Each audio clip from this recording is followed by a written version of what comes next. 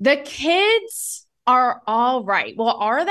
I don't know. We are going to find out because we are with the lovely ladies of the Sundance film Summering. That is right. It is a new coming of age, kind of like I thought it was going to be like a Now and Then, but a little bit darker, almost like a young woman version of a Stand By Me. So without further ado, Miss Lake Bell, Miss Sarah Cooper. Hello, ladies. Hello. Hello. Welcome to Cancel Me Baby. I'm Taylor Ferber. I'm excited. Are we Hey, being Taylor. canceled on this show? What's the Well, that's the point is to just go for it. Are you ready for the no canceled zone? I mean, I'm not ready. Oh, Sarah's very Sarah is very concerned. I'm And scared. No, I'm like just I feel like you have this like with the tats that it's like it's already a vibe. So Sarah, in no time, here we go. Let's dive right in. So first of all, okay, this film is a little bit darker. Again, I was expecting a Now and Then. We deal with heavy themes, but isn't that adolescents today? Think about what these kids are dealing with, right? We have things that we didn't deal with. Okay, violence. We have these unattainable IG beauty standards, right? In schools, okay, we have all of the clash of gender ideology, all of this. I want kids. I always say, I empathize so much because they have to deal with so much heavy things we didn't. Now, what concerns you ladies? Like, I know you have young kids. What concerns you most that they have to deal with right now? I mean, here's what I'll say just to kind of address what you just said, which is I think it's not that there's even been the main issue is exposure, right? It's like we just have so much access. These young kids have so much access to hearing about the atrocities of what are going on in the world and at all here on our own turf. But there Mm-hmm. were terrible injustices occurring all the time through our childhood. We just didn't have Instagram and in Twitter and all these ways to find out about them. But I think that, um, humans are humans, right? Like I think that it's just about how we're ingesting and how we're how unfortunate we are to be this informed and yet fortunate so that we can address injustices. So it's like this weird double-edged sword. But our children, I think right now, at least my children, I just see like an uptick in I mean, I definitely had anxiety as a kid, but my children are just flooded with anxiety. And Yes. the film actually kind of Summering has tons of notes of this fear and anxiety within the thematics of the film, right? So it's like it's this symbol and this kind of life raft that you're following in the narrative of their really what they're sitting on is the fear and anxiety of taking on a new chapter in their life. And that is just relatable on every level for young folks right now. And yeah. us. Yes. My friend Sarah, how has about you? my friend has a saying. She's like, the mind is a scary place. Don't go there alone.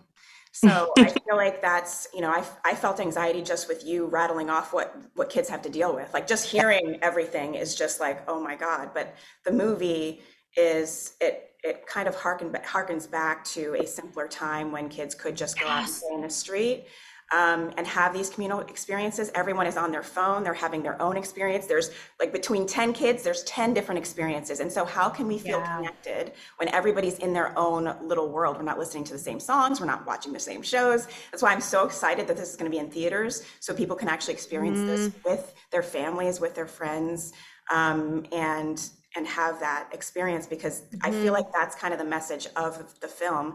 Yeah. There's anxiety, there's all of these things we're dealing with, and the answer to that is community and connection and knowing that you're not Mm-hmm. alone and that we're all kind of going through this together. So, with that being said, let's pivot a little bit to one of my favorite topics, none other than womanhood. So, I brought up Now and Then earlier, and Now and Then is so that kind of same like innocence of summer and four girlfriends in their preteen years, right? And Now and Then, though, they're talking about stuffing their bras with like jello and having the sex talk with their moms, right? And there's a line like, what a contrast. I think it shows what we're talking about, a contrast of the climate that we're in now, how it's just heavier and not quite the same. There's a line though in this movie that kind of made me laugh. And now I'm not knocking it. I'm just asking you genuinely. The girls are talking about how one of them has to go to a private school and wear a skirt. And she is bummed. She's like, it is so patriarchal. I just like shorts. And at first it made me laugh because I'm like, what preteen is like describing things as patriarchal? Like maybe that's just the world we're in, right? But I feel like this is a common theme. Like, why can't it be both? Why can't it be like you're in a skirt or a dress and you're effing like powerful and also can be a tomboy? Blake, hop in. It's Lake, but here's Blake, what I'll say. Yeah, I nicknamed you there that you did not ask for. Used to it because I grew up with the name Lake, so I'm very used to it.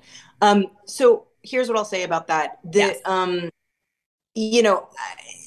The kids at this age, okay, in this younger generation, they are being, as you said, served so much information and such large concepts, whether it comes to gender, race, and education.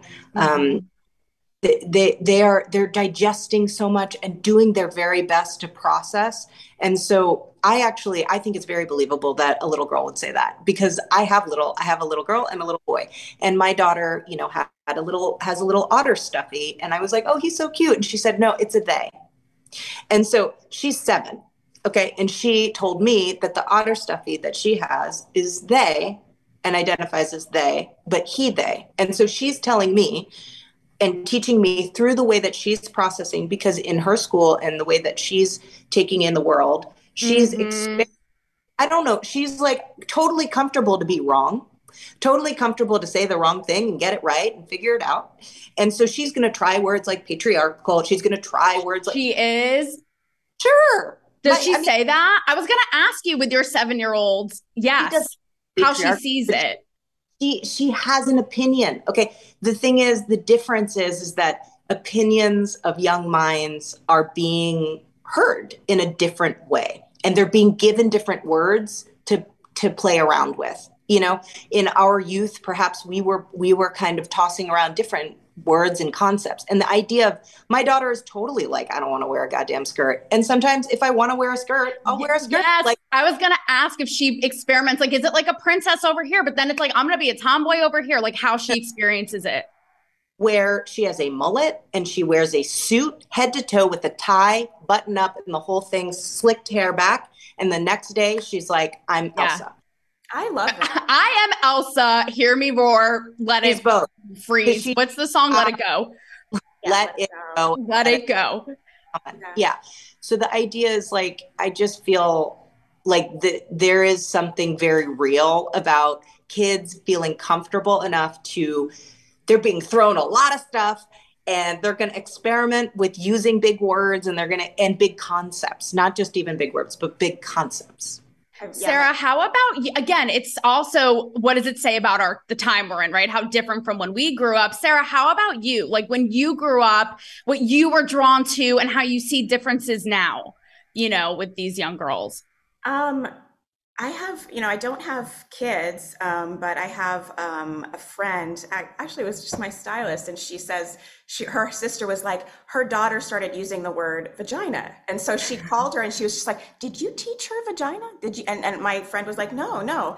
But it's interesting how parents have this issue now where it's like, kids are learning things and they're not sure where they're getting them from. Because there's so many places they can get them from. And so it's like tracing that information. Whereas like when I was a kid, I don't know. I read a lot of, Sweet Valley Twins and the Babysitters Club. And that was all I was doing. And Sarah, you were still a boss bitch, I am sure. I was a straight case in point. I was a teacher's pet. No one liked me. She's like, actually, I was an overachiever. Let's not get it twisted. Actually, I wore a shirt that said, it was a Bart Simpson shirt that said, I hate overachievers or something like that. And they made me turn it inside out because they thought it would affect the kids and make them less motivated. So, well, he on people. Yeah. What? Bart had that kind of effect on people. I mean, it's like you see that and you go, that's how I'm going to live my life. Right. Yeah. Yes. They couldn't take the heat. Now, going off of this, I am very passionate about the idea of women having power in both femininity and beauty and intelligence. I'm absolutely against it. I know, what a controversial take, right? We tried. And let's move on. It didn't work. So what can you do? Yes. So I actually spearheaded a Playboy feature about this, where myself and 5 other journalists pose, and we wrote essays, very, powerful essays on free expression. What else encapsulates this but Pam and Tommy, which I covered extensively on my show for this very reason. And congratulations on the Emmy noms. But it was so refreshing. And it's what we're talking about, right? Seeing somebody like her, a sex icon, gorgeous, beautiful, feminine, but also resilient, a survivor, strong, not a victim. However, it's like I was saying earlier, I often feel like the narrative is it's one or the other. It's beauty or intelligence. Do you feel that we have to box one or the other away?